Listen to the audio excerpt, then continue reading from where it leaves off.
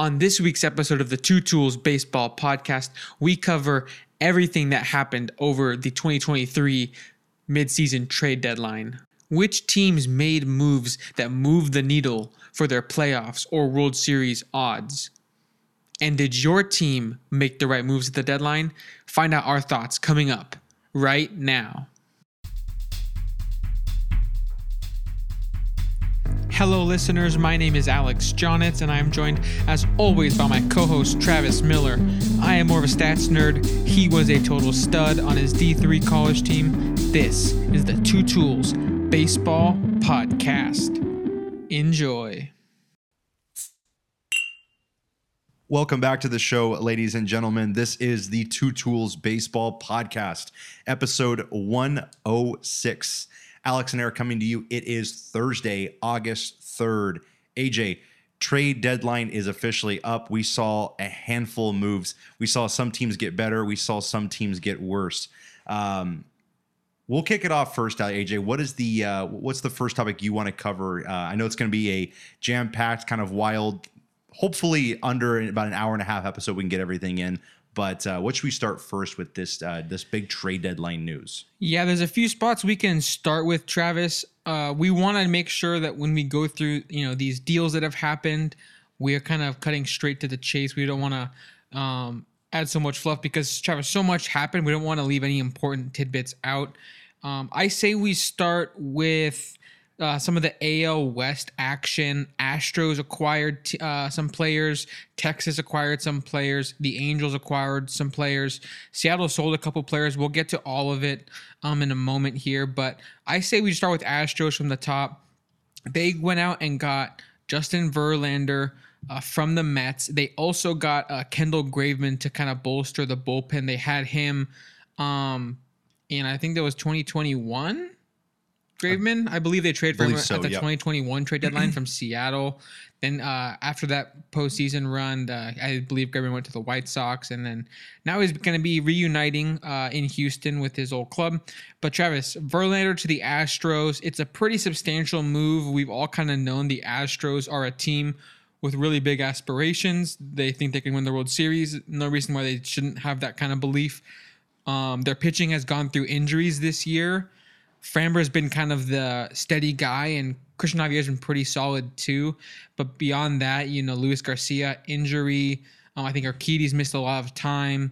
Just a lot of guys overall not that consistent. Hunter Brown's been a pretty good, young piece for them, but not the level of starting pitch depth and dominance of earlier in this Astros run. So getting Verlander back, how much does that move you on terms of how legit the Astros are? And then after you give me those thoughts, we'll kind of talk about what the Mets got in return. Yeah, I mean, from the start, I think the Astros, no matter what, even if they did or did not get Verlander, they're still going to be a dangerous team in October. Right now, if I'm not mistaken, they are half a game back of the Rangers right now. I don't know what's going to happen after today. They could be tied. They could be, of course, one game back after today's play is up, but they are a team that is getting hot at the right time. They're definitely trending in the right direction. Verlander just gives them that extra boost. I mean, right now we knew Framber was going to be their ace. Adding Verlander, you could either go Verlander Framber or Framber Verlander, whichever way you want to go, but that is a two-headed monster that, of course, will be a very nice option for Dusty Baker to go with in the playoffs. We saw it last year, Alex. Both of those guys pitched amazing in the World Series, or at least Verlander did have. I think it was his final start. He had a very nice game. And then Framber, of course, was just outstanding the whole entire postseason. And Siri had something to say, but we can ignore her for now. Trying to chime in as well. But yeah, I mean, the Astros are getting healthy. They're getting Yordan and Altuve back, which those are kind of the two guys that make that team go, or at least making that offense go. A great year we're getting from, now the name escapes me, the center fielder. McCormick, yes. A good year for McCormick, I think, so far. He's been a very underrated player. And then, of course, as well, we're getting a young catcher. Last name is Diaz. He's been doing very nice behind home plate, at least when he starts and Maldonado rests. They're getting very productive offense from him. But all around, Alex, I mean, the team just does not quit. the team does not stop. I think a couple months back, we were looking at an Astros team that was flirting with third place. They were second place, I think, but not in a comfortable position. And right now, they are looking like they should be taking over the division by middle of August, and then probably looking to see to run away with this thing. I don't anticipate the Rangers to keep the first place spot in the American League West, but of course the Astros, they're just a consistently good team. I think right now Caesars has them a top 3 for the World Series in terms of odds. And I mean, why not? I feel like every single year when you want to go make a bet to have the Astros win the American League, because I guarantee they're going to be in the division series. And if they're not, if they make it that far, I'm pretty certain they're going to be in the league championship series. So they're always going to give you a strong chance. And they just always have a winning mentality and a winning culture in that organization. So, I mean, I will say Verlander is a very nice move. I think it definitely makes the Astros a favorite, or if not a top 2 team in the American League to win the pennant this year so far. I mean, just on paper, it's a very nice ball club, I would say. Yeah, I agree with everything you said. I want to go ahead and take a look at the opposite side of the trade and what the Mets are getting in return. So there's been a lot of kind of discussion about how will the Mets approach the deadline. Obviously, now that the deadline's passed, we can kind of say confidently they sold probably more than most people expected them to. We'll get to Scherzer and the return there in a minute, but they're sending guys away to all sorts of teams and just pretty much asking for prospects in return. Not even really asking for, not really focusing on guys who are going to be necessarily ready at the end of this year or next year. They're pretty much asking for the top prospects in other systems, not really caring about, this guy won't be ready till 2025. They're not pushing it seems like. More on that to come later in the episode. But in terms of their return, Travis, it was Drew Gilbert, outfielder from the Astros system. I believe he was their number 1 overall prospect. Another outfielder, Ryan Clifford, who I think was the Astros' number 4 prospect. A couple guys who have obviously produced good offense in the minors. Travis, it's just kind of it's not a move I think anyone expected from the Mets to really push the window down the road the way they're doing it. They're kind of not focusing on, they could still very easily prove me wrong and have a huge offseason spending and bring in, maybe they sign Ohtani and whoever else. I think Aaron Nola would be a free agent. Maybe they just totally retool and get ready to go for another run. But it seems like they're really kind of focusing on building a good farm, building a future for their team, repeatable success, as opposed to trying to outspend everyone every single offseason, which, not super sustainable. But yeah, obviously, Travis, we don't have great in-depth insight on those prospects, but from everything I've heard, these guys are like legitimate pieces that the Mets are doing good to get solid prospects back. And one issue I think the Mets were facing, the guys they're trading away, especially in the case of Scherzer and Verlander, they are sending away pitchers who are older and are owed a lot of money with like player options and things like that. So obviously they're sending away productive arms, but the amount of money that they're owed probably diminished that contract value. So the Mets are also sending lots of money in the Verlander and in the Scherzer deal. That way they can make sure they get a better prospect return, because Travis, it's kind of like if the Angels traded Trout right now, it's like, yeah, they could get probably a decent return, but the problem is that like everyone knows this guy's going to be making, $40 million a year when he's like 39, 40, 41. Yeah. That might turn some people away if they're trading for a player, no matter how good the player is, when you see that aging curve. So for the Angels, if the Angels ever were to do something like that, they would want to probably send some cash away as well in order to get better prospects in return. So and I will say that's what a lot, I think, of fans on Twitter, or even Angel fans, is that when they, or even when a lot of general baseball fans say, you need to trade away Trout, you need to find a team first off that can afford Trout. I mean, I know there's a lot of teams that still can't afford Trout, but he's getting older. He's still getting paid what north of $35 million a season. So like what you mentioned, you said it perfectly. You're going to have to give away money in order to get a decent haul of prospects back. And that's something that I feel like most teams don't want to do, especially on such a long term that Trout's on, because you might as well keep the guy and finish off that Hall of Fame legendary career in an Angels uniform, no matter how the team's doing, in my opinion, because I just don't think that's a feasible option. But continue, yeah. Yeah, and just looking back at the return the Mets were able to get for Verlander, I have some stats on Ryan Clifford here. He's currently in high A ball, I believe. He finished 2022 in A ball. Was doing well, was an above average hitter at the time. And then just to start this season, he started with 25 games in A-ball before getting promoted. In those 25 games, he walked 20% of the time, which is like a Juan Soto number. Not saying he's Juan Soto, of course, just showing how dominant he was at that level. He had a 337 average, 488 on base, 457 slugging percentage, a real elite slash line, 2 homers in those 25 games. So, that was good enough to promote him up to high A ball. And so far in 58 games there, he's been a well above average hitter again. So he's, an outfield prospect showing lots of promise. He's only 19 as well in high A ball. So he's a kind of guy who you're not expecting to help the Mets next year, right? Maybe not even the year after. Like, I'm not sure what his estimated time of arrival is, but we're talking about a guy who, we're focusing on building up a deep and talented farm as opposed to what can we do for next season. So it's a new approach for the Mets. And then the other guy they got, Travis Drew Gilbert, he is currently in Double-A this season. He started the season in High A, where he was absolutely crushing it. In 21 games of High A, he was batting .360, batting average .421 on base, .686 slugging. So he was absolutely destroying the baseball. And then in Double-A, he's played 60 games this season there. The power has not translated completely yet. He does have 6 home runs in those 60 games. He's slightly below average with a 92 WRC plus. But overall, he's 22 years old in Double-A. He still has time. He was the top prospect in their system for a reason.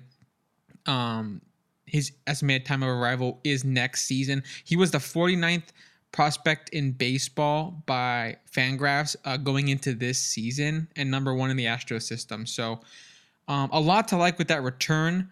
Travis, I say we shift over to another deal the Mets did with another team in the same division. Texas Rangers are getting Max Scherzer, of course, from the Mets. We'll kind of talk about the Mets' return in a second, but first let's talk about how Texas is going to be impacted by these moves. Not only did they get Scherzer, but they also got Jordan Montgomery from the St. Louis Cardinals, and they also got Austin Hedges from the Pirates, which is a move that I cannot explain. I guess they wanted. I think Heim suffered a wrist injury, AJ, and I think they're giving him 2 weeks off, and then they'll reassess it. But they said that there might be a strong possibility that he could need surgery and miss the rest of the season. So, wow. I heard that news a couple days back. I didn't keep tabs on Rangers updates or news, but I know that Heim right now I think is dealing with a wrist injury, and they don't know the level of concern of it yet. So I think depth was a big factor in that Hedges move. But that does make sense. I know that Hedges already has played for them, so even though he is someone with I would say severely negative offensive value, Travis, one of the worst offensive players of like the current generation. And not trying to bag on the guy, because he has proven to stay in the MLB because of the defense, because of the probably the pitch calling, I assume, is elite, the preparation with the pitchers.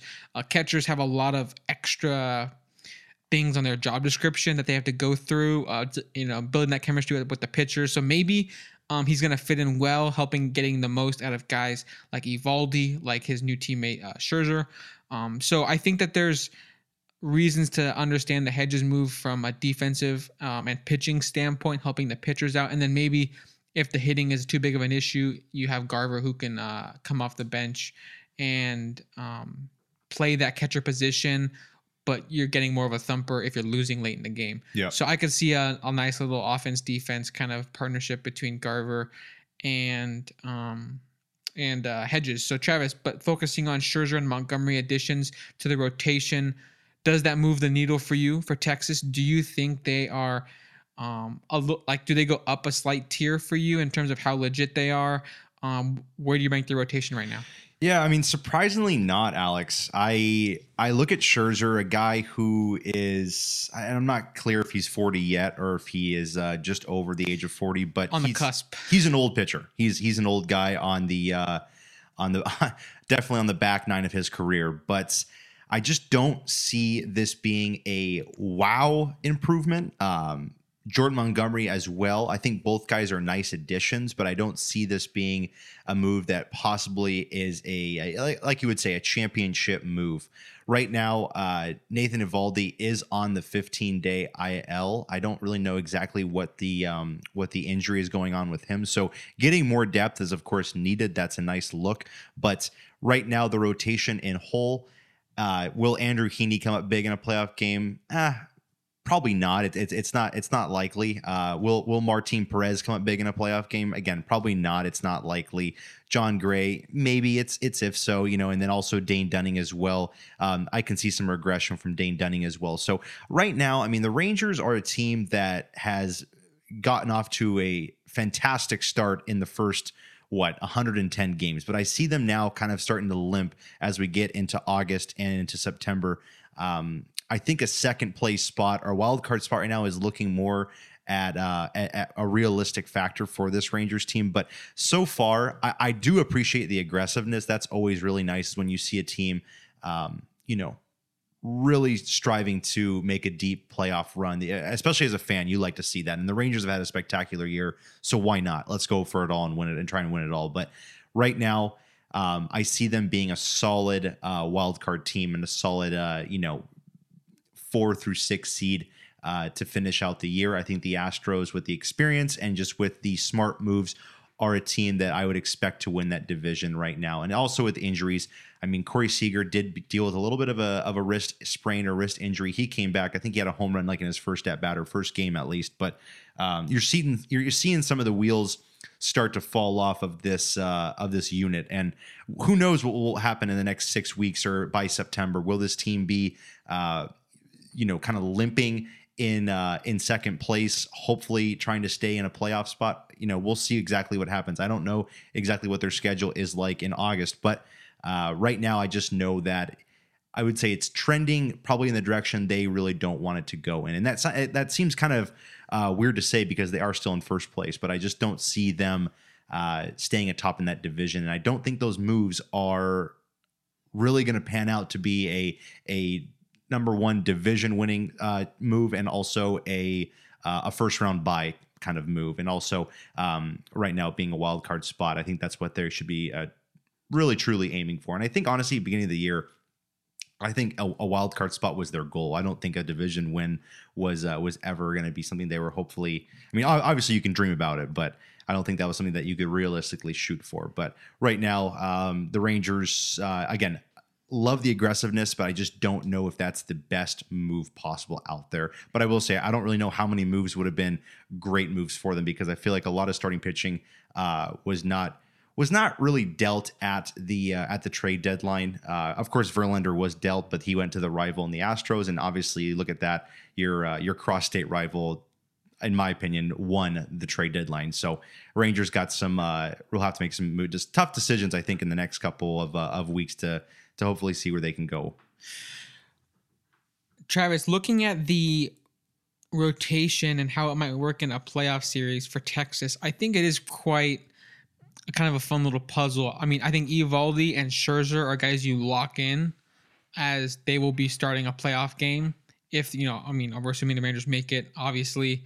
Those are the two best pitchers in the rotation. And then you have like this next tier where, in my opinion, you have Jordan Montgomery, John Gray, and Andrew Heaney. And I don't really know who is definitely going to be a starter. Yeah. You traded for Montgomery, so I assume he has to start a game. Like, yes, you didn't trade unless he's something, catastrophic happens and he throws a bunch of blowouts in a row. Like, you don't trade for a guy at the deadline just to make him a bullpen guy in the playoffs. But let's just say Montgomery gets penciled in for game 3, and maybe John Gray for game 4, or Andrew Heaney. It probably depends on the team you're facing and some other managerial decisions and probably who finished the season better. But guys like Perez and Dunning, I view as not postseason game starters, not huge difference makers as a starter for against a top level team. So I think that overall these moves help them by pushing some okay starters into like a long relief role in a playoff series. But I agree with you that like if they're facing off against another really good team, their pitching is probably still going to be worse than the Astros if they face each other. At least if you're talking about like the front four, like in a playoff series. Yep. Like Eovaldi, Scherzer, Montgomery, Gray / Heaney. Was that better than Verlander, Framber, Christian Javier, and Hunter Brown on the Astros? I would think that I would probably take leaning the Astros way. Even though I'm quite high on Eovaldi, I would probably lean Verlander over Scherzer, and then I probably Framber. I mean, it becomes a fun conversation, I think. But overall, I like what you said about this move not really pushing the Texas Rangers over the top.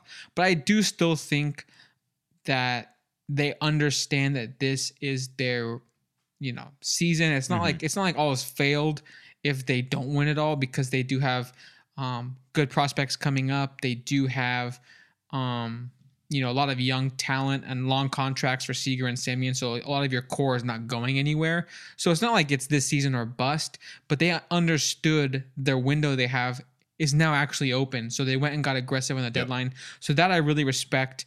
And that is something I think will bode well for them down the stretch. I think that if they didn't make any moves, things could have gotten a bit more dicey down the stretch. And like you said, I could see them kind of petering out in the first round if things started to not go their way. But what's funny is their top 3 WAR leaders right now are guys that they gave good contracts to in free agency. I mean, Seager, Semien, Eovaldi, and all 3 of those guys make up just about 12 to 13 wins right then and there, right now to date.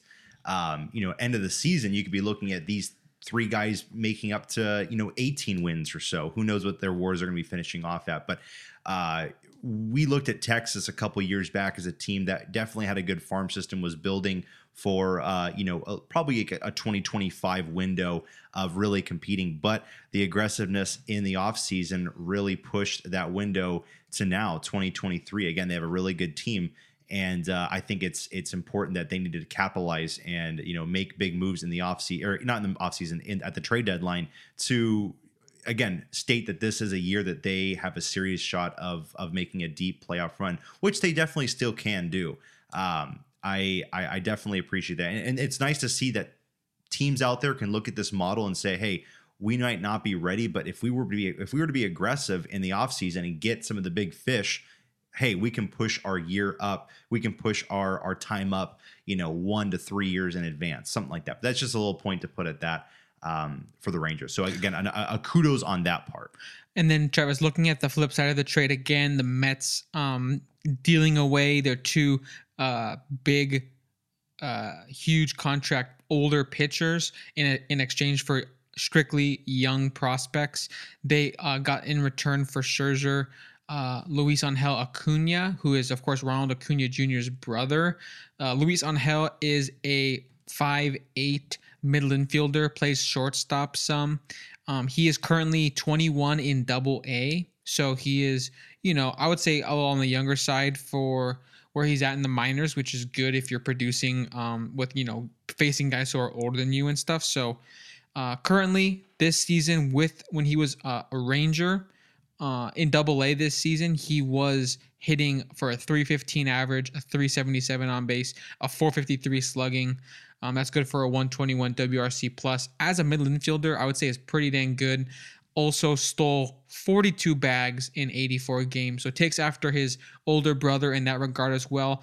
Some things I've heard about him as a player, not really trending right now at the moment, at least, to have the power of a Ronald Acuna Jr., I listened to another podcast. They compared him to like an Ozzy Albies, perhaps. Like there is that sneaky pop, but not the same level of consistent 40 bombs every year. 30, 40 home runs is not going to probably be in his future. It's not, you can't rule it out because he's still 21, could put on muscle. Things could change there. But he is, I would say, developing quite well. And the fact that he has speed in the middle infield and above average hitter who is hitting over 300. There's a contact component there, a lot to like, obviously. So the Mets might be looking at someone who could take over the reins from Lindor if Lindor has to move off the position at some point in the future. Or he could play second base with Lindor, and that could be a fun pairing in the middle infield. But Travis, I'm just so interested to see how the Mets look in the next 1 to 2 years with these prospects coming up, how quickly they can make an impact, and all that kind of fun stuff. But let's keep it rolling. Looking at the third team that made additions in the AL West, the Angels, Travis, they acquired CJ Cron and Randall Grichuk from the Rockies to provide some more offense, add some offensive depth to the team, which comes at a time when the Angels offense was a bit inconsistent. Angels are the kings of depth this year so far, I would say, because I mean, it might not be the A+ shiny gold star player, but it's the MLB talent that's going to get the job done, and we've seen that for the last 6 months now. It was the issue last season, without question, is the bottom half of the order was just not MLB caliber, and the Angels front office knows that this season means so much to their future with Ohtani's decision kind of pending, and then also, Trout's not getting any younger. You just want to win now. With that in mind, they decided to continue filling in all the injuries they've had. I mean, I think right now they have the most players on the IL of any MLB team. They're addressing that by simply saying, we can't afford to push us off the next season and say, oh, bad injury luck, sorry. They're just saying, we'll fill any injury void with free agent signing, a small trade here or there. And then at the deadline, they finally made bigger splashes. We already covered the Giolito, Reynaldo Lopez stuff in the last episode, but so far Reynaldo Lopez has looked really good out of the bullpen. Giolito had a blow-up start against Atlanta, but Travis, the Braves are just a whole other beast. I'm not going to pile on Giolito too much for that start. We'll see how he looks. Maybe his first home start, maybe his first start against a team that's not a juggernaut, and then probably assess from there. And honestly, I mean, tough thing to do is come over to a new team, and your first two teams you have to face is the Blue Jays and the Braves. I mean, two juggernaut offenses. Two of the best offenses. If both are clicking, I mean, some of the best offenses in baseball. So, I mean, I had no problem with, I know the blow up start. I think the Braves they weren't hitting as well the first two games, and then the third game you knew they were going to explode one of the days, and it happened to be that day. But continue about with the Angels. Yeah, so they added Cron and Grichuk for the offense. Taylor Ward, of course, took a ball to the face in Toronto. If you guys saw that, it was not pretty. Wishing the best for him, of course. We're big fans of what he does for the Angels. I think an underrated player. Great overall, but there's no timeline for return. He's on the 60-day IL, which the earliest day he can possibly come back is the second to last game of the season. And I think that the idea is that he's probably out for the season, and maybe there's a chance they could reassess if the Angels end up in the playoffs, but not something you can really hold out hope for. So they went out, and I think they were already addressing corner infield by getting CJ Cron. And I think as that deal was finalizing, they said, hey, what will it take to throw in Grichuk because we just lost an outfielder? Grichuk already hit a home run in his first game as an Angel, first game played as an Angel. Cron has a couple hard hit balls, I think a couple RBIs, but hasn't completely got a hold of one yet. How do you think those additions are going to help the Angels offense? And then of course they also added Dominic Leone from the Mets. How do you think these deadline additions change the Angels next 2 months? Yeah, I mean, first thing, you're getting MLB talent that can hold down the fort for a couple of more weeks until some of our main starters / contributors get back. I know Brandon Drury is gonna, I think, still be in Salt Lake City for another 2 games, most likely by the end or middle of this weekend, there'll be a new assessment of what he looks like, and maybe he can join the team on Sunday. We'll see exactly what happens there. And then also with Trout, most likely, I know they talked about dry swings and possibly seeing maybe like a mid to late middle August return for Mike Trout. And then of course with Logan O'Hoppe, our catcher, who was just a stud in the first month of the season, most likely looking at maybe a end of August, welcome back to the team. So I think so far those moves are very nice. Again, you're getting MLB talent to kind of hold down the fort for the next couple of weeks until these guys come back. And then when these guys come back, basically you have, like I mentioned, I think I said it either last week or the week before, is that you have like a dream team like bench for an MLB team, because you're going to have so much talent and so many options to go with in late game situations. If you have a lefty pitcher and there's a lefty up, hey, you can put CJ Cron or Randall Grichuk in. Or if there's a righty pitcher and you need a lefty bat, well, maybe you put a guy like Moustakas in, or a guy like, even if Mickey Moniak's not playing that day, something that you can really strategize late game and work around with that. So right now I look at those guys that we got as maybe not the most attractive or best pieces that you would like to see. But I do like that they're going to hopefully just kind of keep a 500 baseball going, or at least a slightly above 500 baseball streak kind of going for the next couple weeks until some of our main contributors get back. And then hopefully we have everybody stay healthy. We've had a lot of key guys step up as well. I know Luis Rengifo, I think since the All-Star break ended, he's been on a very nice tear for his hitting and his defense. So good to see that. Zach Neto is back, which is always nice to see. And then I think with just getting the production we've gotten so far from surprisingly even like Andrew Velasquez. I know I get on him so much. I still don't think he is like the best, even average MLB talent. He should not be up at the major league level, but he at least was having some level of production here or there. I think in some games he might have had like a home run where it was like so unexpected, and it's like, wow, like he actually really is helping the team. But it is nice to have Neto back. It is nice to get a lot of contributions from a lot of different guys, and of course now with Grichuk and Cron in the lineup, these two guys as well being guys that have had success or spurts of success at the major league level. So again, I so far I do like the move so far. I think that it's going to keep us above 500 from the time being. I know the stretch for the next couple weeks gets really rough with the Angels, but I think we have the club that can definitely still do it. We're not playing the Atlanta Braves or the Toronto Blue Jays anymore, so I honestly am happy with that. And yeah, I mean, I would definitely say as well, Giolito is a very nice addition. I think that really makes our rotation that much deadlier. And as well as the bullpen arm of Ronaldo Lopez. I think so far, Alex, he's been pretty electric out of the bullpen. Not really not any concerns right now. And even I was thinking on the way home today, AJ, I just thought, man, I mean, this team on paper is just so good, especially if everyone's healthy. It's almost just unfair, but it's almost like, can we just get to a playoff series and then let these guys run? Because we get to a playoff series where the sample size is drastically shortened.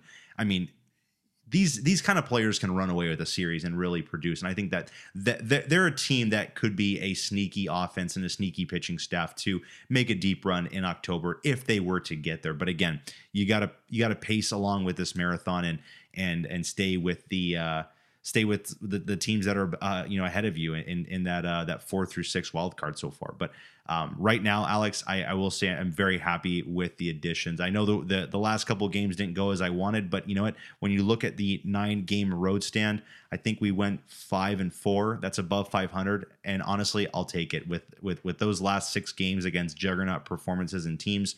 I'll definitely take the 5-4 overall road stand so far. Yeah, what you were saying about, just trying to get all healthy at once, it's going to come down to, guys who have had kind of recurring injuries, can they just kind of keep it together? A guy like Trout with the hamate injury, Travis, feels like a pretty freak thing. It's not like one of these old man injuries. You told me you got it when you were in college. You had a hamate injury. So it's not like his body's breaking down on him. There might be some sort of Trout like injury concern, like, blog posts going around, but I don't think it's like that sort of, old man issue, Trout's getting older, blah, blah. I think it really is just kind of like he had a really fluke injury, still playing great baseball. Should have been a all-star starter, was gonna be before he got hurt. So I do think that when he gets back, there should be immediate contribution there. And then the outfield, all of a sudden you're talking about Trout as an everyday guy, and then now you're looking at, okay, maybe Grichuk can play most days. Maybe Moniak can platoon with either Grichuk or Renfroe. I mean, you really have lots of options. So I like the way the team's trending in that perspective. In terms of adding the guys they did, I think Grichuk is just like a very, like, you kind of know what you're going to get. You're not going to get someone who's going to be player of the month most likely, but you're going to get someone who is not going to be player of the week.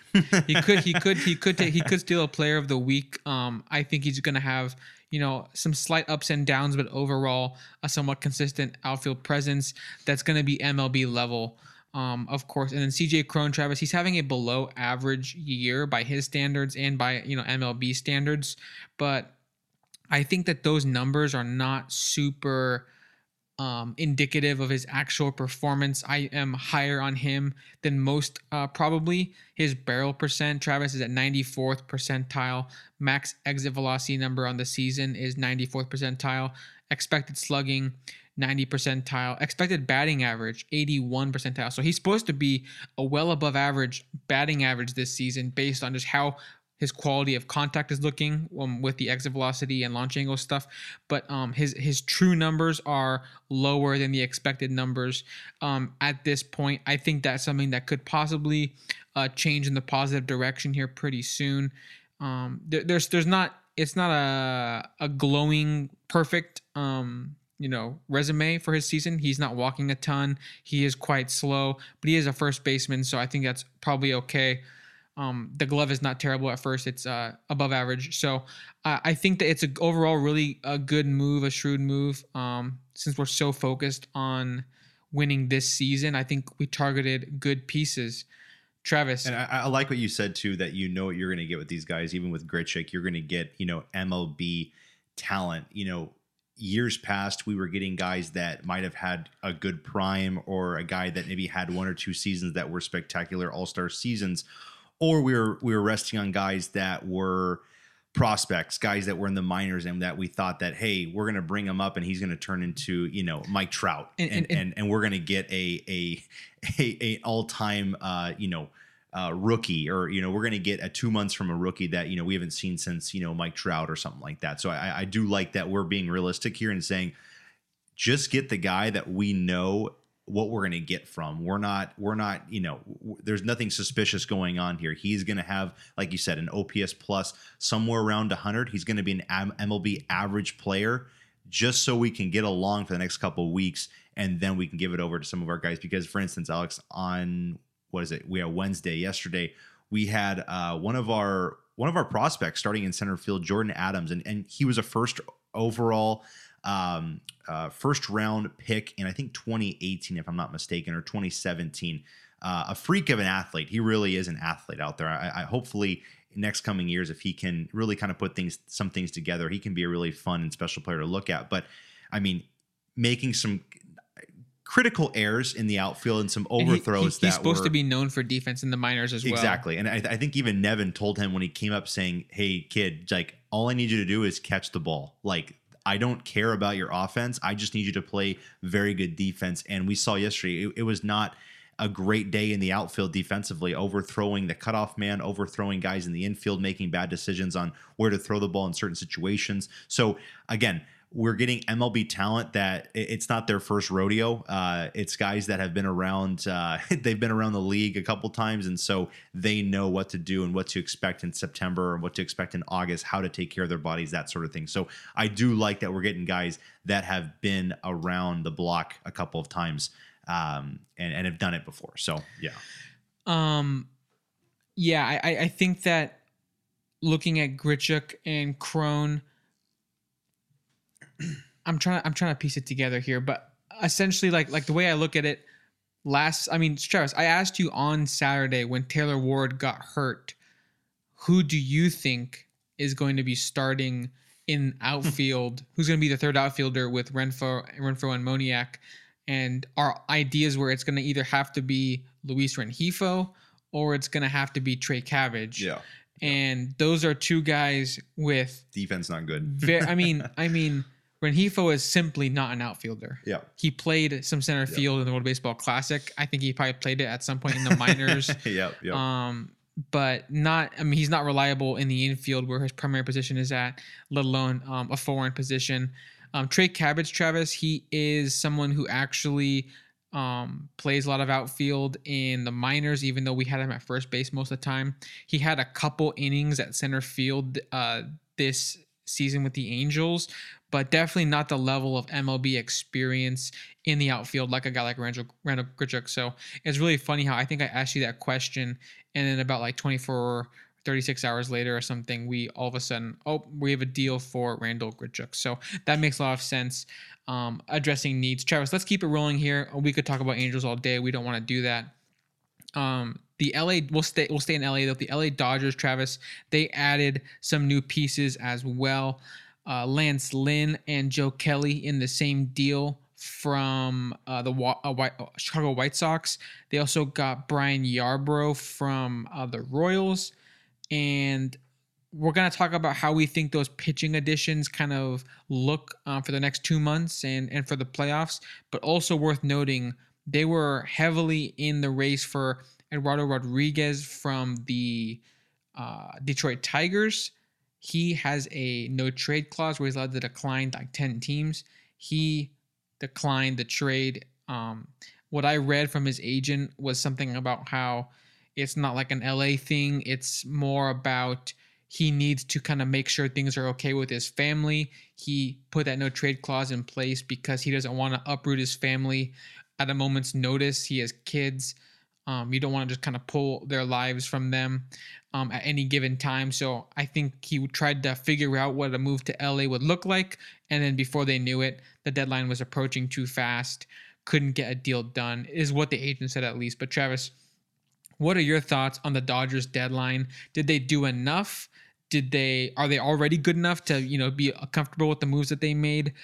Didn't really land a Verlander, a Scherzer, even an Eduardo Rodriguez would have been helpful. But give me your thoughts on their additions. Yeah, I mean, it's funny. Even after he pressed the stop button last week, I think I mentioned the Dodgers needed.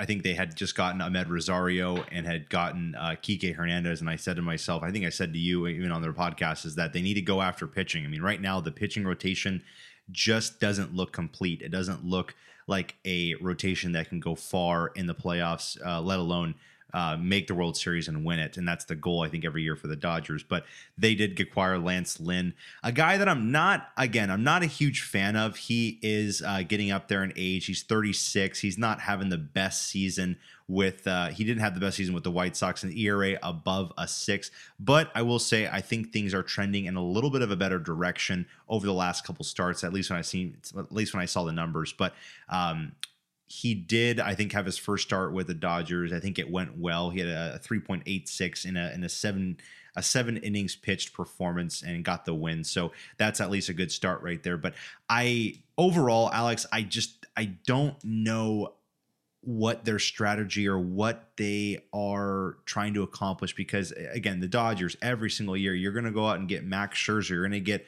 Trey Turner, you're going to get the biggest names on the market at the deadline. Years past, you got Machado and all that, but I just don't know what to make of the moves this year. And Alex, again, they're a team that always loves to surprise the world and shock everybody. It wouldn't be surprising to me if they wound up in the National League Division Series or if they wound up in the National League Championship Series, just based on the experience and the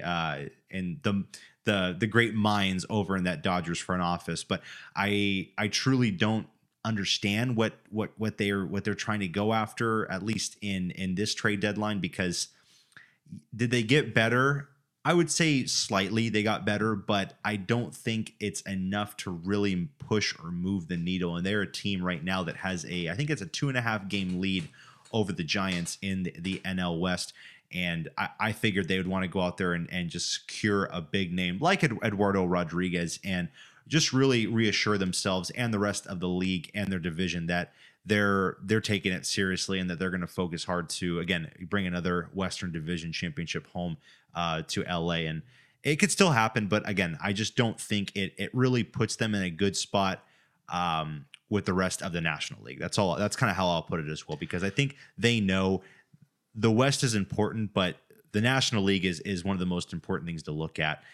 Can you beat out your entire league to get to that World Series? So right now, I think it's confident and it's strong to say they are not the best team in the National League, and there is a gap still for that best team in the National League. So that's kind of how we're all put it right now.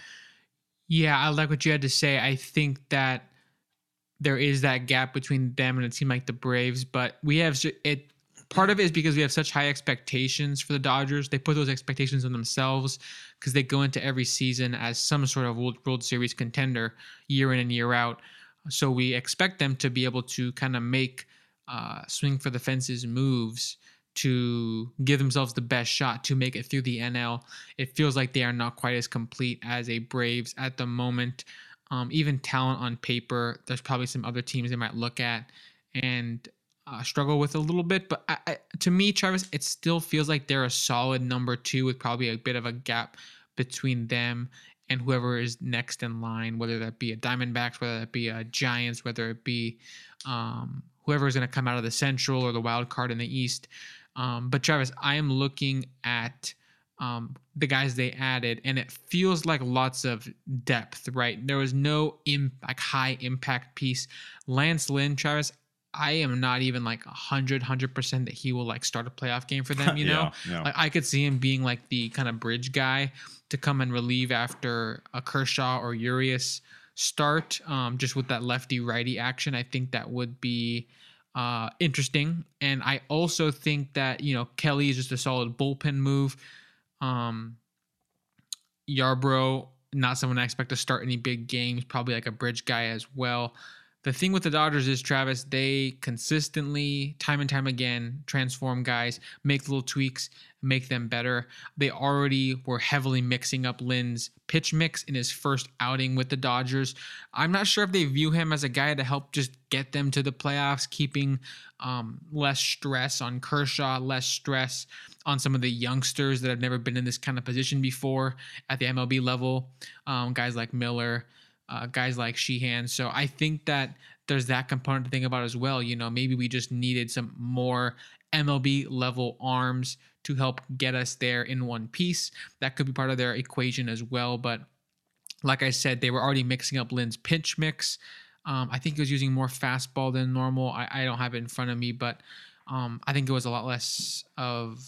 And I actually saw this really interesting stat today. About right-handedness versus left-handedness. He is Lance Lynn getting absolutely demolished by lefties. Like it is like every lefty he's faced, you just add up the numbers and like the splits, and it's like the MVP of the league. It's like Shohei Ohtani numbers. It's like their on base is over 400 and their slugging is over 600. Like I don't have it in front of me, but it's a monstrous kind of platoon situation. So that makes me think that to me it just kind of screams like using a lefty to get that platoon advantage or something and then put in Lynn or something like that. I don't know how they'll work it in the playoffs. Dodgers, if someone's going to figure it out, it's going to be them. I think we saw Moniak and Moose take him deep like 3 weeks to a month ago. I think it was a month ago when the White Sox came to Anaheim. But yeah, it's like the lefties just are murdering him. So with that in mind, I wonder how the Dodgers are going to try to change his approach when pitching the lefties, if that's going to be part of their equation. But there is that kind of obstacle to kind of look for Dodgers fans. When Lynn is on the mound, think about, how is he attacking these lefties? What are the Dodgers maybe trying to get him to change about his approach when pitching the lefties? Because pitching against righties, he's done pretty fine. And the overall strikeout numbers on the season, not terrible. The walk numbers, not terrible. It's just really about, managing who's batting at the plate versus lefty or righty. So that's a fun thing to kind of think about and look at. I'm kind of in agreement with you that it's not this big needle moving trade deadline for the Dodgers, but I still do think that they are able to get the most out of these guys. I mean, but Travis, I will say this.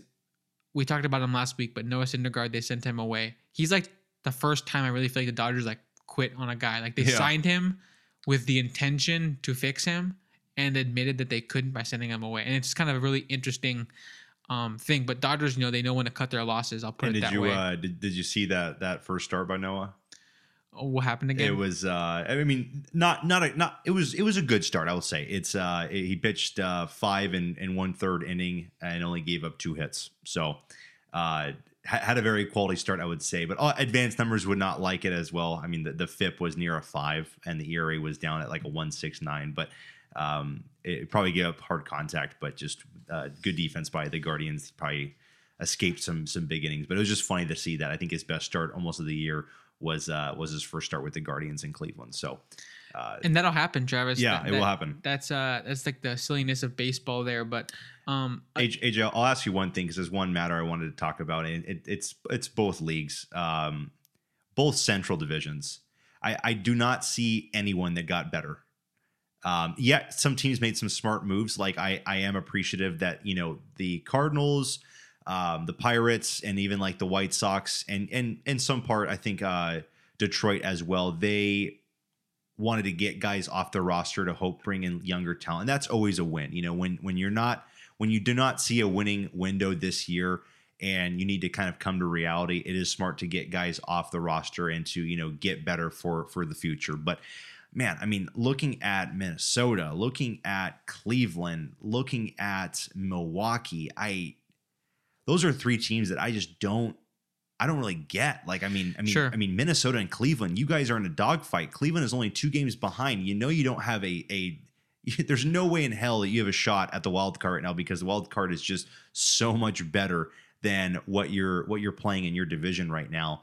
And both teams I did not really see have a super huge trade deadline, and Cleveland, I know they have some very good prospects that they could give away. Now, of course, maybe they're really truly planning for a future run and not really this season. But hey, I think, Alex, whenever you have an opportunity, might as well go out there and take it. Not every year can you truly say like we have a strong possibility of winning the division. I think you got to really take advantage of that stuff. But I walk me through kind of those kind of teams. I mean, I know Cincinnati is super young, and they kind of are looking at as we're going to ride with all of our young talent, because it just seems like they bring up a new guy every 2 weeks that's a top prospect, and he performs right away. So I get why Cincinnati maybe said we don't want to go out there and get other players. We want to stay with our core because we can actually win with our core. But there's so many teams I feel like could have done different things. And take me through what do you think? Why are these teams really just kind of sitting still? It's a great question. I am of the belief that these teams are just sad, and that they don't want to. I think they think that winning the division is going to be their World Series, and that they probably don't think that anything else can happen after that, and that they are just saying we're not going to do anything in the playoffs. It's interesting because for them to make the playoffs, the bar is really low. Like all they have to do for either league is win 85 games, especially in the American League. I'd say it's like the main race feels like right now it's between the Guardians and the Twins. Be surprised if anyone else kind of gets it their way in that race. But the Guardians literally traded away like some of their regulars. Like they traded away Josh Bell, Ahmed Rosario, like guys who are playing every day for them. And somehow it's like, Travis, I look at their team and it's like they got worse, and they still like have a very easy chance to make the playoffs. And it's just really sad that like a team literally can be a seller and also be like in a playoff position just because that's how bad the division is. And I would say honestly, it's like not me being a guy who wants fun things to happen in the sports world. I wish that they went and bought and got some reinforcements and tried to take over the AL Central and dominate the Twins and make a playoff run. But I would say for them and their own calculations and the way they're kind of a really cheap team, I kind of see how it makes sense to just be like, hey, you know what? Like, even if we traded away a couple of our starters, like our starting position players, we probably can still sneak into the playoffs because the Twins are kind of standing still. We could probably get a little bit worse and still make the playoffs. So that's a really funny kind of risk to take. But It's like we know our division is a shit show, and we can actually just stay afloat and even get rid of some of these guys, and get some younger guys in return, and we're still going to be just fine. So it's a funny point you bring up. That is it really is true. And then looking at some of the other teams in the Central divisions, the Reds stand out to me. You mentioned how they don't really need to mortgage like their future prospects on any win now players.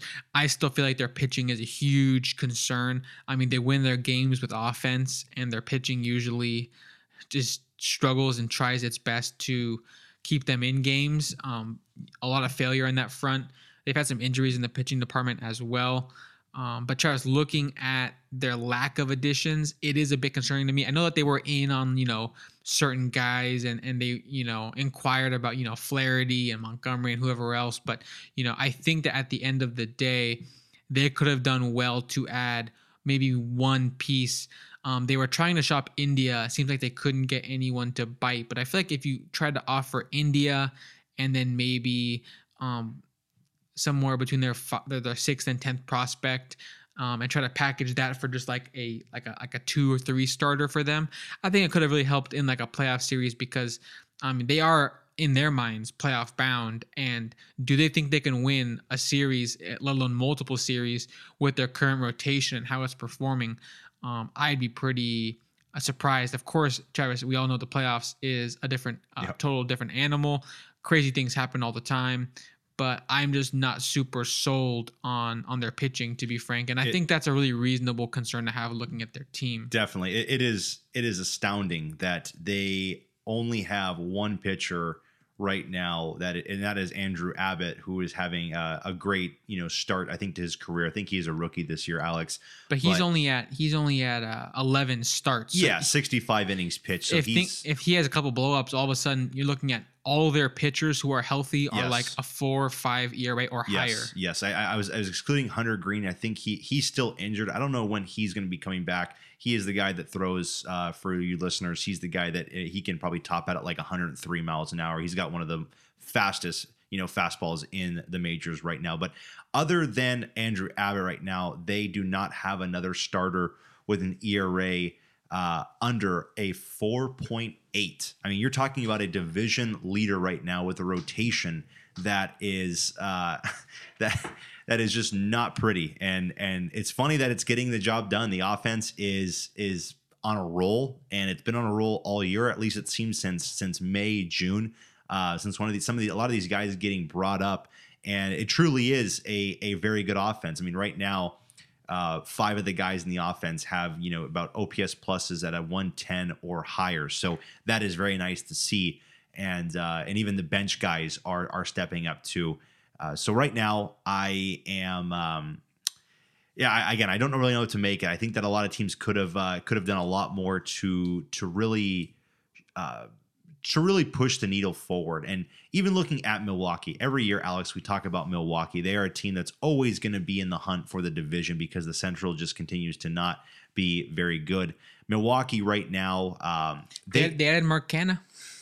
They added Mark Canha, exactly. I saw that too, and I think right now he's 0 for 7 in his first hot start. 0 for 6 in his first in his first 6 at bats and 7 plate appearances. But again, another team that does not really know how to push that needle forward. And I guess that this year is not really a let's go on and win. Right now, the starting pitching is decent. Right now, their best starting pitcher based on ERA is Wade Miley at a 3.01.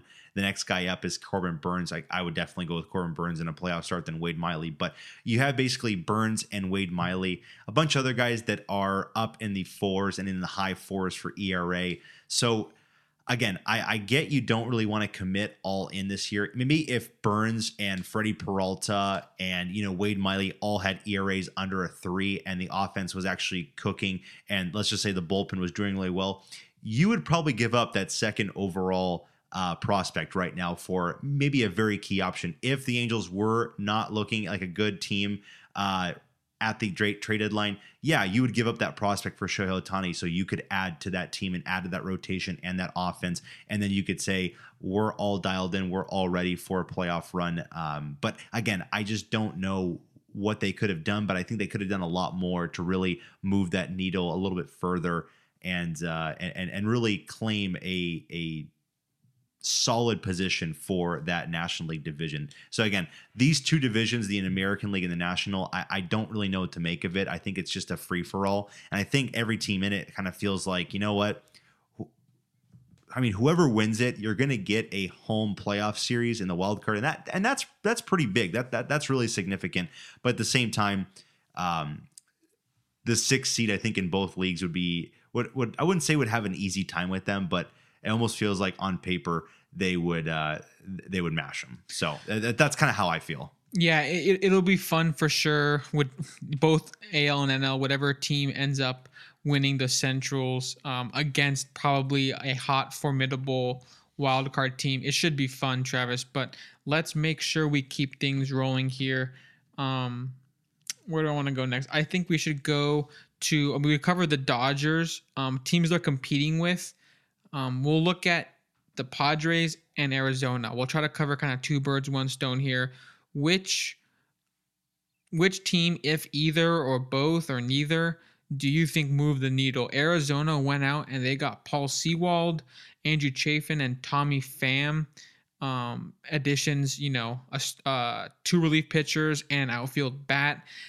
Padres added many guys. They had Garrett Cooper, who is a offensive bat that I feel like is going to do something similar to what they hoped Nelson Cruz would do, but kind of failed to do. Then they also are getting G-Man Choi, who I think is almost like what they wanted Carpenter to be, but failed to be. So I feel like there's almost whatever did not work in our free agent decisions, we're going to try to fix it at the deadline. They're also adding Rich Hill for rotation depth and Scott Barlow from the Royals for relief pitching depth. He could be a really fun setup man for a guy like Josh Hader. So Travis, do either of those teams, do you feel like they made a significant step forward, or are they kind of staying in place? Yeah, I think they're kind of staying in place. I mean, Arizona, I think right now they are kind of just built on the team that they have at hand, and they're kind of just saying to themselves, this is who we're going to roll with, and we're not really looking to make a lot of big moves outside, even though, a championship team is going to make moves at the deadline so that they can really boost themselves for the last 2 months and then into the playoffs. But the Padres made some moves, and yes, kudos to them. They actually had a huge series. I don't know if they swept, but they won the series against the Rangers at home. But then that followed with I think it was like almost I don't know who they played next, AJ. I have to look right now, but it was not it wasn't a pretty outcome for that next series. And then of course they played.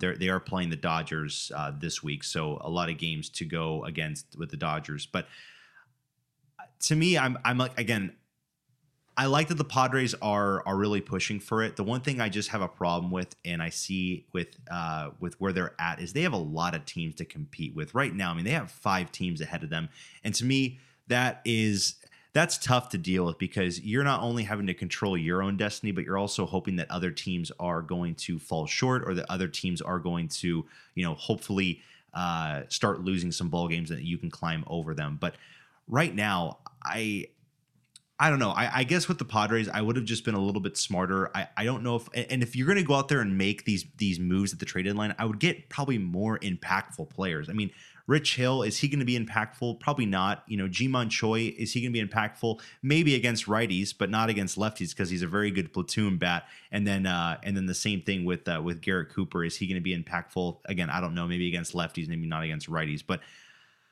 I think they had a good opportunity this trade deadline with Blake Snell and Hader coming off the books, and both guys are having outstanding seasons. I think they really could have had a very nice prospect haul with those 2 guys, and then also with Juan Soto. I know there was a lot of trade buzz with Juan Soto being on the market. I don't know what the Padres are going to do, if they want to re-sign this guy or what, but that would have been another option to look at and really take a good assessment on. Again, the Padres are a team right now that is definitely built on paper. They're just not showing it on the field. So I kind of can look at both directions, but they just haven't really started. They have not put it together yet. And that to me is still a concern. I would have thought they would have had to start playing very good baseball after the All-Star break. It didn't happen. I think they lost a series at home to the Pirates, and that kind of stuff just can't happen. So again, with the Padres, I don't know really what to make of them. I would say that they somewhat kind of got better for trying, but I don't know. And then Arizona, it's a toss-up as well. I don't know if the young crew is truly ready to carry this team, into August, into September. So both teams, I guess, just kind of for me, just kind of stayed put. They didn't really make a huge poke at improvement. I think that's all fair analysis. I agree that, the Padres are in a spot where they took the opposite approach of the Mets, even though they're kind of in a similar spot where they were. I think they were like, Travis, like a game or a half a game apart at the day before the deadline in terms of like the wild card race, but they took completely opposite approaches. The Mets probably took the smarter approach, but the Padres are just super hungry. So I think that all makes sense to inform. I think most people expected the Padres to probably go for it, and they're doing so. So that should be fun. But I think, Travis, the Diamondbacks is where you and I disagree a bit. I'm not saying I'm super sold on them as being like some sort of like NL contender. I think they do have that in them, though. I mean, they're only currently 57 and 52. Yep.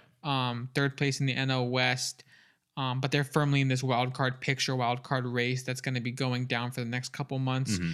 I think that something that's not being talked about enough is, in my mind, Tommy Pham is a night and day huge upgrade over Lourdes Gurriel Jr. in terms of your right-handed bat in the outfield.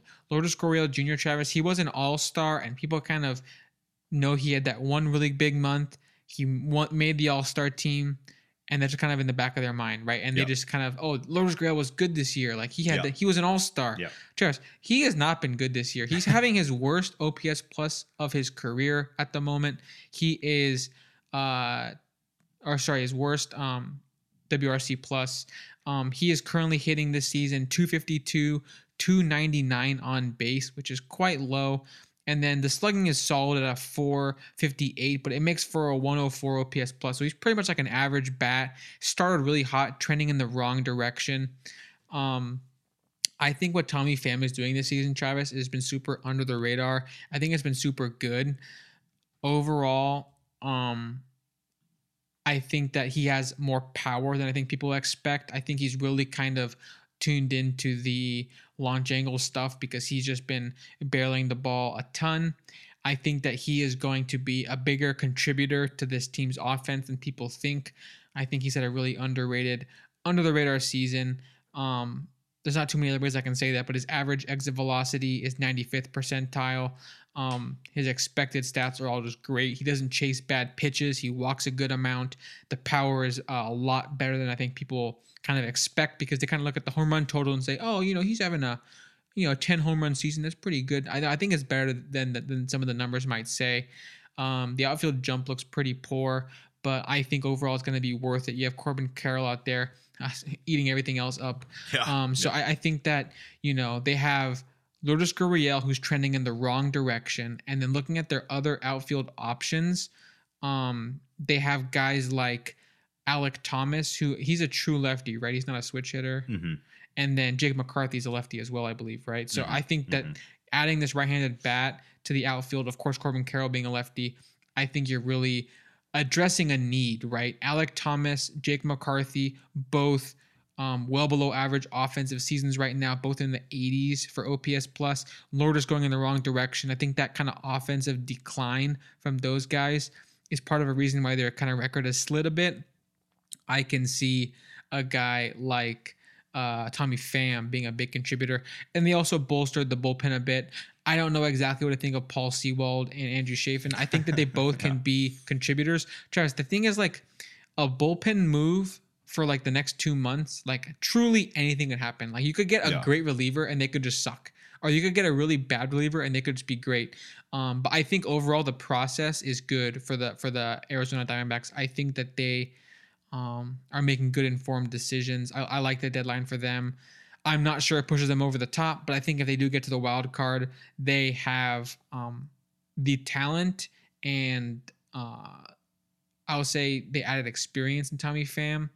They added experience in their bullpen with those additions. So I like where they would be at in the series against, I mean, almost a dream scenario, Travis. If they could match up with the Brewers or something, like I'm picking the Diamondbacks in that series, Yeah. or maybe even against the Reds. I'm probably picking the Diamondbacks. Definitely. So with that kind of in mind, Zach like Gallen being, Cy Young contender right now, and even Corbin Carroll being, a top 5 MVP vote getter right now. I mean, definitely they have the talent to, I think, in my opinion, and very good judgment on that one. I think they could take a 3 seed. Surprising ranking on their Baseball Reference page as a team. Their team leader in Baseball Reference WAR is Ketel Marte, 4.4, a really underrated season. Corbin Carroll, of course, doing his thing, and then the other guys you mentioned. Christian Walker also being quite a good hitter this year. So much to like with some of their core pieces, and then just kind of the other guys needing to kind of round out, figure out exactly what's going to go on. Like Evan Longoria, Travis, someone who's been a good hitter for them despite his age, a good right-handed bat for certain situations, not an everyday player. Also, like we said, Tommy Pham, a kind of I think he should probably play every day, but at the very least, a really good platoon bat. But yeah, Travis, let's keep it rolling here. Other teams that made moves, I want to make sure we kind of don't ramble on too long on some of these, but I think the Marlins are a team that deserves a quick mention. They went and got Jake Berger to bolster the infield and Josh Bell to give them he's a switch hitter. I don't know. I always imagine him as a lefty. Yeah. I think that his splits historically have fluctuated. But overall, do you think that those guys' offensive pieces move the needle for them? I do feel like they needed to address the offense a bit because outside of a rise, it was very inconsistent. Jorge Soler had been, I would say, a very quality bat, a completely different profile from Arise. But outside of those two guys, lots of below average bats on the team, despite the record being pretty solid. So they addressed the weakness. Do you buy into that at all? Yeah, I mean, again, they are a team that I think at the beginning of the year, no one really expected to be, in this playoff hunt right now. So again, I think they're really truly overperforming, and we are getting good. We are getting very good hitting so far this year by Jorge Soler. Obviously, Luis Arraez has been fantastic this year.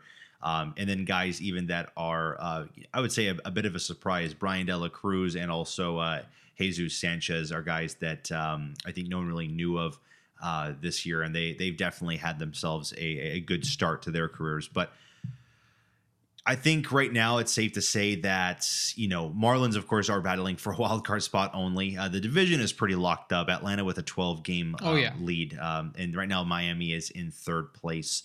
So I do like getting a guy like Jake Berger. I think Jake Berger so far, I've had him on fantasy this year, Alex, and he's been actually, in my opinion, a very underrated player. I mean, I think the power is really showing off. 25 home runs already from a guy that I think we all thought was just going to be a utility guy with a really fun name. And the body does look the part for his name. So that's honestly what's really fun. Don't do him like that. I know, honestly. But Jake Berger, he's been a really fun player, in my opinion, this year, and has really sparked his career so far. So again, I like that move. The Josh Bell move, I think with Josh Bell, you're hoping you can get some sort of a burst kind of Josh Bell that we've seen in the past, where he's had a first half or he's had a second half that is very nice in terms of OPS and everything like that. So I think that they're just hoping that some of these guys would just still keep clicking and keep going on to finish this season. I mean, right now, Miami is, they're almost at 60 wins, and they're right up there with Milwaukee, right up there with Cincinnati, Arizona. And then of course they're right on the Phillies' heels, even though I think the Phillies are gonna definitely blow past them as the season progresses. The Phillies have been playing some good baseball, but I like the moves. I think that they're not moves that are going to just blow the prospect system and blow through your entire farm system. So again, I think they're smart moves to hopefully make some sort of impact to get into the playoffs this year, because I think Miami does have a decent team so far this year. I don't know what's happening with Yuri Perez. I know they shut him down and put him, I think, back into the minors, even though he was pitching very well. So again, I think it's just the innings he was pitching. They don't want to totally exhaust him this year.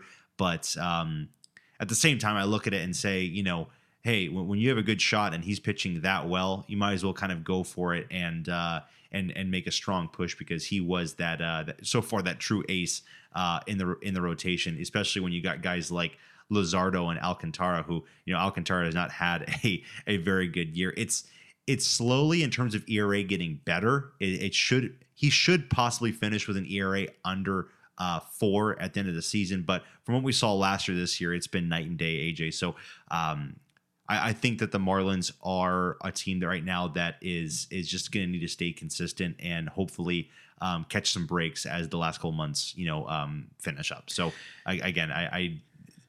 they're a team I didn't really know what to make of it the first couple of months or the first couple of weeks, but they have at least been playing consistent baseball. And again, they're almost at 60 wins right now, which not a lot of teams are at. Yeah, they definitely made moves that kind of showed they want to stick where they're at in that wild card race. I do think they're going to be able to have that ability to do so. Whether or not they get it done, kind of depends on, like you said, there's guys like Sandy Alcantara, where what are you going to get from him down the stretch? More of the 2022 version or the 2023 version? Other good arms in the system right now. Jesus Luzardo has been pitching very well. Braxton Garrett is a fun starting pitcher for them. Some fun names in the bullpen as well, with good ERAs in Tanner Scott and Steven Okert.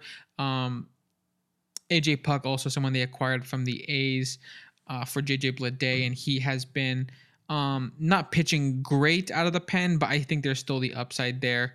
He's been getting a lot of closing reps for them, games finished for them. So we'll kind of see how the pitching kind of fares before the end of the season. But I do think that pretty much doing a swap of Berger for Segura is a big, big offensive upgrade, an overall plus move. And then getting Bell to kind of fill in for some of the probably DHing, playing some first base. I think it's overall going to be a plus for their offense. Just down the stretch, I think it's a good move. And also, I think it helps the team's upside in a series. I could see a guy like a Bell or a Berger going for a monster kind of, wild card series. It'd be a lot of fun if this team gets hot, because they have a lot of fun names. Like we saw how electric Jorge Soler was in the playoffs for the Braves in 2021. So I think that, it'd be fun for this team to kind of catch fire. But like you said, there's still questions to be asked of what some of these young guys can do. Travis, looking at other teams that made moves, some teams maybe more convincing moves than others, like Toronto added Genesis Cabrera, Jordan Hicks, and Paul DeYoung. They just wanted every Cardinals player that they could get their hands on. Yep. None of those moves seems like a huge deal. DeYoung is going to add some depth because Bichette is injured. I don't know if they've could determine if it's going to be an IL stint or not, but he does have a knee issue. So DeYoung's going to get reps there, I'm sure. Bolstering up the pen a bit with a couple good arms. I do think, Travis, having a good bullpen is absolutely key in the playoffs.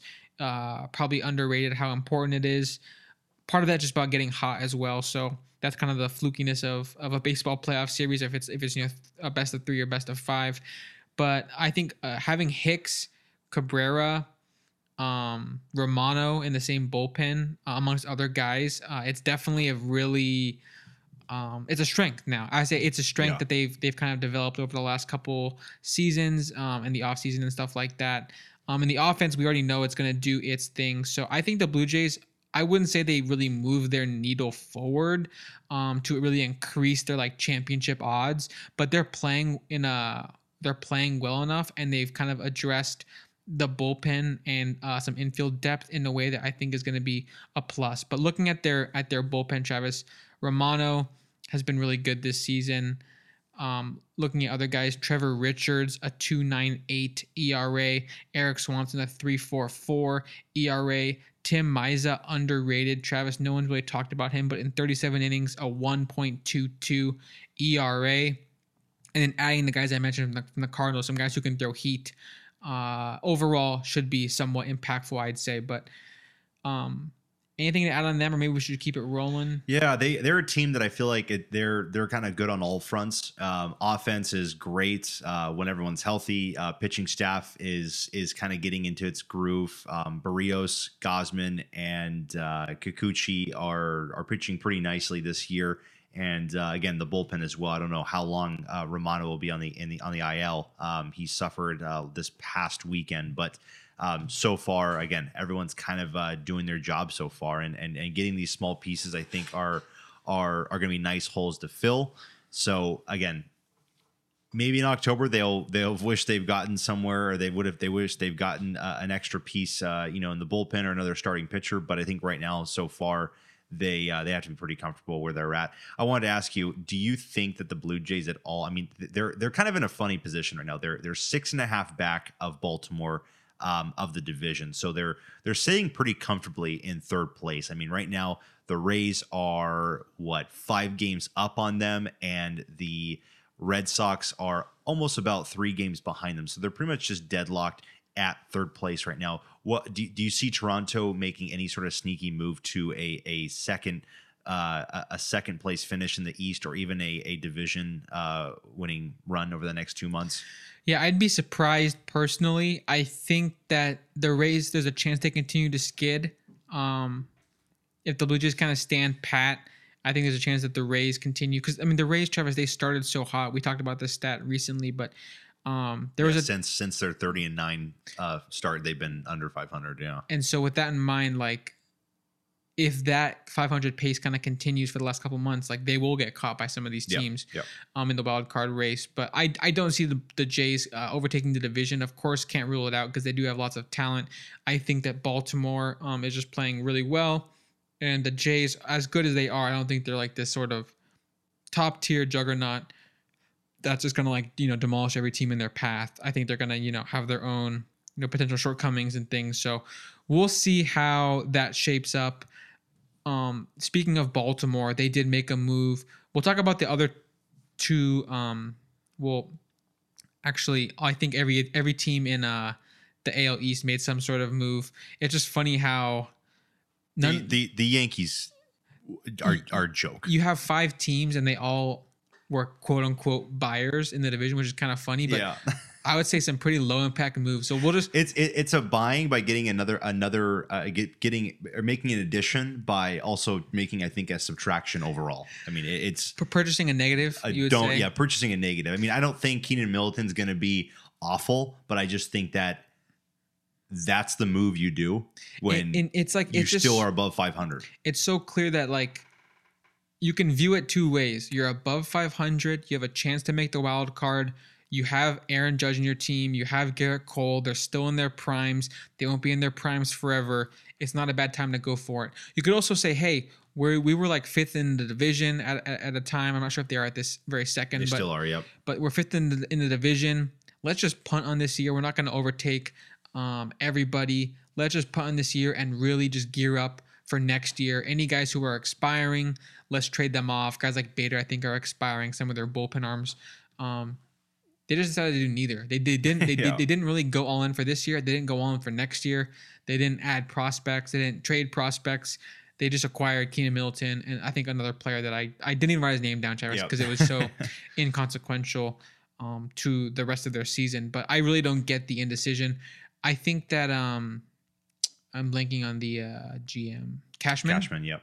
Cashman said something to the effect of, like, we think we're in a good spot and we just want to kind of keep course. I'm like, dude, if you keep course, you're going to stay in 5th. You're going to have a winning record but be 5th place. So we'll see how New York GMs are not pretty popular these days. Not at the moment. No, I will say at least Epler picked a direction. Like Epler and, well, of course Cohen is calling a lot of the shots there. He picked a direction, but will Epler be there in 25 or 26? That I think that's another thing you got to say as well. And that will all come down to Cohen being the owner, wanting to win. Obviously, Cohen signed off on the sell moves. Like, there's no way they sell Verlander and Scherzer without Cohen's approval. Cohen must be saying, you know what, this is not our year. It's clearly not our year. Let's not try to make something out of nothing. Let's just go ahead and focus on the coming seasons. So at least I have respect for not staying in no man's land, which is, I feel like, what the Yankees did. Yep. Yankees have the talent on paper to still make the playoffs. Like, I'm not going to rule them out, but it would be an uphill battle, I'd say.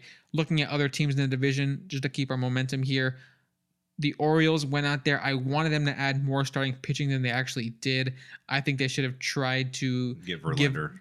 especially because they have the prospects to do so. Yes. They could still have a great prospect assist. They still could probably keep their top 3 prospects right now. I mean, they could. I mean, they have a top like 5 farm or something like that. Yeah, Like they could still have a top 10 farm. I think they have 6 guys in the top 100 right now. And yeah, they could trade 2 of them for like 2 aces, and then be like, now we're actually like World Series contenders. We can really view ourselves in a different category. But all they did was add Jack Flaherty.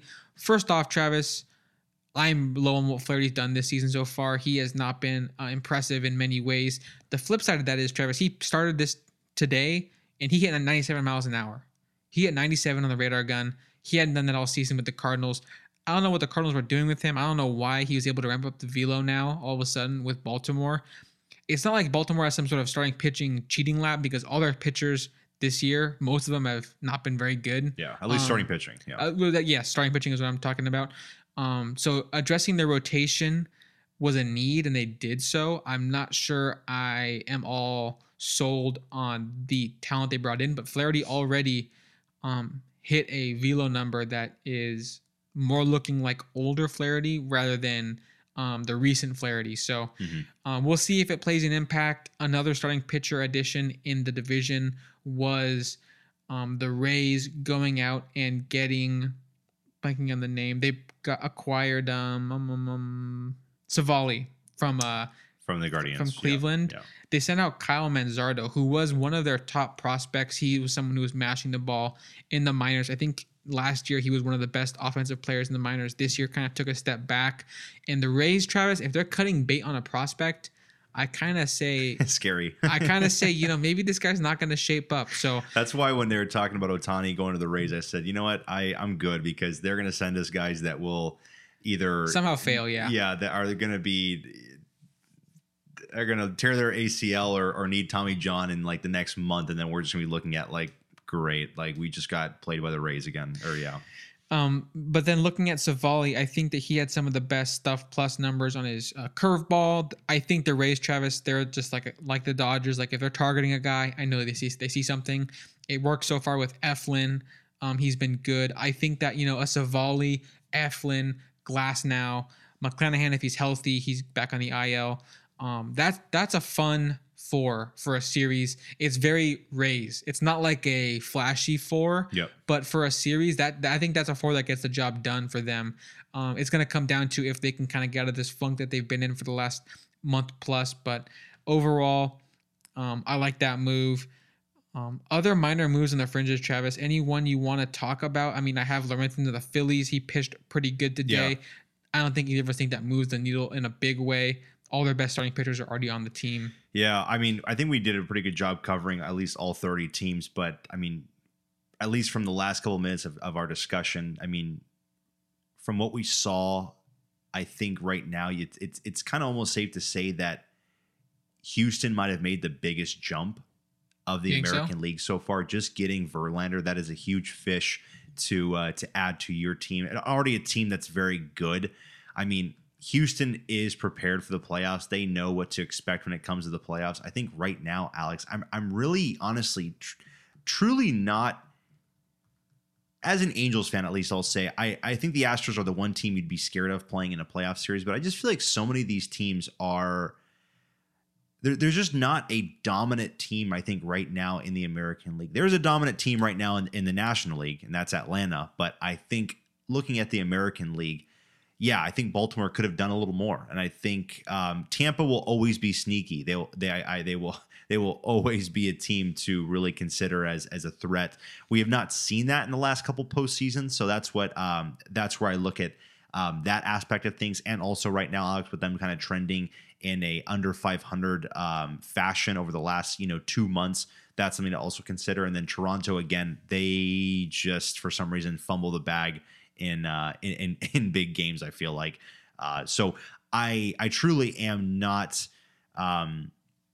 not too impressed right now with the American League, but I will say I think Houston did move the needle the best. I think that's why that a lot of teams do give them, and a lot of sports books give them the best odds to win the American League as of right now, because not too many teams made some huge moves. You would have liked to have saw Verlander go to Baltimore, or Verlander go to, let's just say, the Tampa Bay Rays or something like that, where you can say, wow, they got a huge and a very good pitcher, and now they can have I think a team that can really click. So that's kind of how I perceive the American League, at least right now. I just think Astros are, again, it's another year. I think the Astros are right now looking like a favorite to really push and have a huge and deep October, for me, at least right now. That makes sense to me as well. They're probably my AL favorite at the moment, just given their pedigree, given the talent. When assuming everyone's healthy, they're going to have some of the best pitching and some of the best hitting, and good arms in the bullpen as well. So they kind of have no real huge glaring weaknesses, which is it's big, because Baltimore, I feel like there's a glaring weakness in their rotation. The Rays have a glaring weakness in the fact that they've been 500 for 2 months or whatever it is. And then I think Texas kind of has to kind of prove it still a little bit. Very true. They have had a really good first half, but I think we need to kind of see them do it for the full year, do it for a playoff series, something like that. And also Toronto. I mean, I think Toronto, you can look at both ways. I think you could say, man, if they go on a hot streak, that offense with that starting pitching, that could easily carry them for 2 weeks in October. Or what we saw last year in the wild card series, getting swept by Seattle and not even showing up, in some of those big games. So I really don't look at a team right now in the American League other than Houston, because, of course, like you mentioned, the pedigree, they've been there, they know what to expect. But out of everyone else, I don't look at a team that really is asserting themselves in a dominant fashion, or at least made the moves to say, hey, we truly want to be a easy lock for the World Series and win this American League pennant this year. So that's kind of what I wanted to bring up and just say, is that I did not see a lot of moves by the American League that said, wow, like you really are trying. So obviously, as an Angels fan, I think that we made some very good moves. I think when you look at like a top 5 winners of the deadline, you have to include the Angels, just from the aggressive standpoint and saying, we're keeping Shohei, we're adding on. We got guys like Giolito. We're getting more depth, even though we're just faced with some of these most unexpected injuries of all time. It truly is amazing, Alex. I mean, the Hamate and Urshela. Urshela out for season, you can't breaking his pelvis, running to first base. Some of this stuff you can't really make up. Taylor Ward being in the face. Exactly. And that was a question I had over the last couple of weeks is, we have guys that are pulling muscles here and there, and you hear the word, labrum being brought up a lot, or I don't even know if there's another muscle. Oblique is something that Neto suffered with, and I think Adele now. And lower back tightness or different things like that. I mean, even Rendon fouling a ball off his knee and there's internal bleeding, like just kind of that stupid stuff. There are injuries that I do wonder, what are we doing pregame to, get our bodies prepared, and why are we still facing a lot of these injuries? There are a lot of injuries, though, that I do say, I don't know what we did. Why does God hate us? Yeah, the baseball gods, because we are getting beamed in the face. We're breaking hamate bones. We're breaking our pelvis running to first base. I mean, things that it's like once in a million kind of stuff. Like this is truly happening right now. So that's my kind of spiel with it right there. But I mean, as an Angels fan, I do feel very comfortable if we do play very good baseball and get into the playoffs. I really don't fear that many teams right now, and that's a good thing. I mean, obviously the World Series will be a different animal, but I mean, again, Atlanta will have to prove it as well and try to get back to October and get back to a deep playoff run. Quick question to go off what you were saying. I wrote it down here. Don't want to spend a lot of time on it, so give me 10-second response. Okay, ready? Easy. Has Perry Manassian, GM of the Angels, earned a contract extension? I would say yes, but I think realistically, not what you think will happen, what you think should happen, in your opinion. I think absolutely. Yeah, I think he's been super aggressive this year, and what he wants to win so badly, and honestly, Alex, I mean, we're already seeing it. Ohapi, Moniak, these guys were traded last year. They were coming to us. We did not expect anything of them. They've turned into not superstars, but they've turned into all-star caliber type players right now. And that's, I have not seen that from a GM in a very long time. So that's what I'll say. We pretty much agree. Yeah, I'll leave it at that. Other teams that made moves, Travis, we're not going to elaborate on these teams just to kind of rattle them off. Giants added Pollock and Matthias. Like a team like the Giants, who is currently in the playoffs, if the season ended today, I'm kind of surprised they didn't add more. That was one team I thought too that they are at 60 wins right now. Again, like I mentioned, not a lot of teams at 60 wins, and it just felt like they're kind of like cool with their staff and they're cool with their team, and they're just going to roll with that. Even though, I mean, who did they add? I'm sorry, they had Pollock and any Matthias. Okay, I don't even know. Okay. I don't know. Yeah. It's funny how sometimes the smart teams, Travis, they just know they're really disciplined, which the Angels have not been disciplined, but we're happy they're not because they're really focusing on winning now. Where the Giants and also a team like the Red Sox, like the Red Sox added Luis Urias from Milwaukee infielder. It's like that move is not changing much at all, right? Like it's just very weird how like this whole deadline you get linked to all these different like guys, like who are we gonna get? And it's like, oh, we got like a guy who's like most likely than not 90% chance will not make a difference. And it's just kind of like it's just kind of it's kind of a byproduct of the way these teams view their players. Last thing we didn't mention, the Cubs got hot, decided not to sell Bellinger and smart move. And Stroman. Stroman's now hurt, but I think he'll be back in short order. Yeah. Hopefully for them. But they went out and were able to trade for Jeimer Candelario, and that corresponding move was DFAing Trey Mancini, which is kind of a interesting turn of events there. Candelario already hot with the team. Great start to his time as a Cub, or returning as a Cub, actually. But I think that looking at the addition, it doesn't feel like a big needle mover. Yeah. They have a chance, Travis, just because the division is so weak in my mind. And there's also a chance they could sneak into potentially a last wild card spot. I don't love the fact that they're going aggressive for this year, but I'll say just going for Candelario is not too bad of a decision. But I still feel like they probably could have gotten a nice little return for Bellinger. But I think that they have big plans, Travis. Everyone wants Ohtani, obviously, but they're one team who has been vocal about wanting to try to make a bid for him this offseason. And they know they're not going to do that unless they get aggressive early and show some signs of winning, because Ohtani's not going to come to your team if you have a back-to-back losing seasons before he arrives. Yes. So that pretty much rounds out all the guys I wanted to discuss, Travis. The Yankees also had this issue with Anthony Rizzo, Travis. It just came out today that he has concussion-like symptoms from an injury that happened on, what day was this? May 20-something, May 29th or something like that, when he tried to pick off Tatis, and he bumped his head on Tatis's knee or something. Anyways, Travis, Rizzo was mashing in the first 53 games of the season. He had 11 home runs, 304 average, 376 on base, 505 slugging.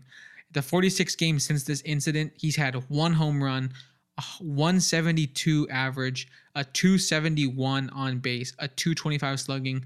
He has probably been the worst player in baseball from that injury to now. And it wasn't even addressed, Travis, until a month and a half, 2 months after the injury occurred. I've never seen something like that before in baseball, where someone gets diagnosed with a concussion 2 months after it actually happened. But an interesting note, Travis, I guess he was having trouble sleeping a little bit. He'd wake up feeling like he was kind of hungover. What is this? What world do we live in where a pro athlete is pretty much battling a concussion, lingering concussion symptoms, and does not go addressed for 2 months? He's trying to play through it, meanwhile putting up, the worst baseball of his career. So that was a fun little story for Yankee fans. It's kind of like the Tagovailoa story of last season in the NFL.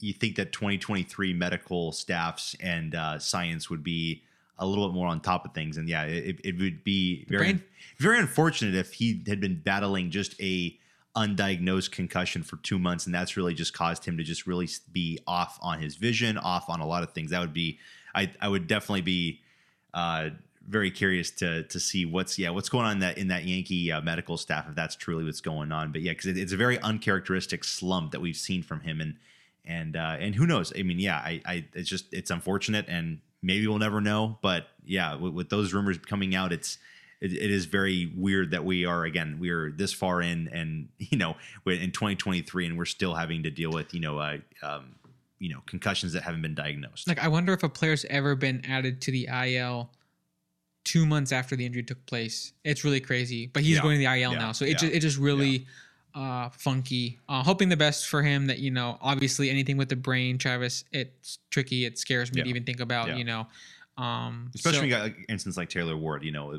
90-something mile an hour fastball coming at your eyes and face, and I think he's had some facial fractures and some stuff to deal with there. But on top of that, a guy like Rizzo, who's probably struggling with his mental sharpness, why is he in the batter's box trying to time these pitches if one comes for his head? Maybe now that's why we know why he was laughing when he was losing to the Angels in that third game, and there we saw a picture of Rizzo smiling. Thought they were winning. He probably thought they were winning. Yeah, the guy isn't all there right now, but yeah. Hoping the best for him, Travis. Also, Liam Hendricks announced Tommy John.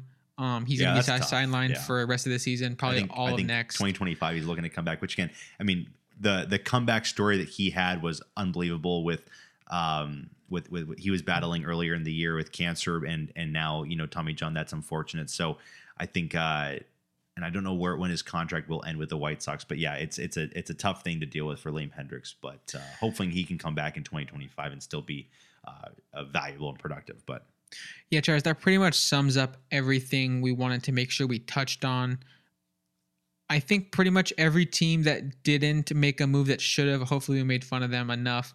And the teams that got aggressive, we like to celebrate that, but we'll be able to assess a bit better, after the season ends and say, this team sold or bought and maybe they should have or shouldn't have. But, we'll see how these moves affect the rest of the season. I'm excited to see if the moves put the Angels over the top, if a team like Boston or Yankees, maybe they end up a game out of the wild card and they say, why didn't we become buyers? We could have really gotten over the hump. I'm excited to see how some of those things shape up. So that's all I have this week, Travis. We can go ahead and watch the rest of Ohtani's start now. And you can watch the rest of the Pro Bowl. 16-14 Jets started the fourth. Who do you got right now? Sneaky run by the Browns? I don't think so. Okay, all right. I'll stick with the Jets. But Travis, Ohtani, I was looking at the box score a bit when we were recording. He let the leadoff guy get a single. Then there was a fielder's choice error for first and third, no outs. And then he got the next three guys out. That's a classic Ohtani start to the game. Then he got a 1-out single, followed by a CJ Cron double play. So the first inning went about according to plan, as we would probably predict. And ever since then, it's still 0-0. So let's go catch the action, Travis. If you guys made it this far, we appreciate your support so much, like always. And we'll talk to you guys next week. Presented by Tool Tools Podcast.